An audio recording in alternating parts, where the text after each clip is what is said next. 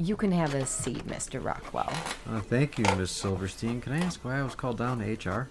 Of course. Well, we've been receiving some disturbing reports on your conduct and behavior. I bet it was Cooter or Dave. They're just fucking with you, man. We didn't make the temp lick no dead squirrel. He did it on a dare, and that's fine. I mean, nothing in the handbook. No. I don't want to or need to know anything about that. The reason you're here is, well, for one, your employee login password is IH8BLKPPL. I hate black people is not acceptable anywhere in society, especially not here at Greenblatt Industries.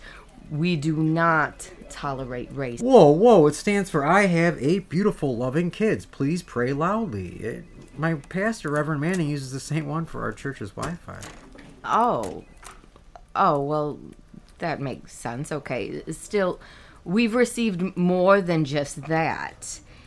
It was brought to my attention that you wrote Beaner on Rodrigo Gonzalez's locker in permanent marker. We will not tolerate slurs in this company. Oh, that? I like Rodrigo. He's a hard worker. It was just a mistake. His locker is next to Frank Bean. And the boys and I, we call him Beaner. The guys out in the yard all call him Beaner. It was just a goof writing that on his locker. I can clean it up right after I punch out tonight. Well, okay, I can see that. We can worry about the cleanup later. In the meantime, I have a couple more bones to pick with you. To be honest, I'm a little bit concerned. It seems like these are a lot of misunderstandings. Are you going to, fire me or anything? Let's just clear this up first. On March 8th, during lunch, you yelled across the parking lot, "Hey, you want to kill a fag before we go back in?" Homophobia and threats of violence are punishable by termination, and we will have to notify the authorities. How can you possibly explain yourself here? You know Martin in sales, right? He came over from the London branch. Well, they call cigarettes fags in jolly old England, and I was just asking him if he wanted to kill a cigarette before we punched back in.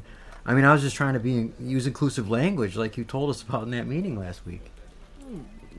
Very reasonable, Mr. Rockwell. And another misunderstanding, and kudos to you for using inclusive language.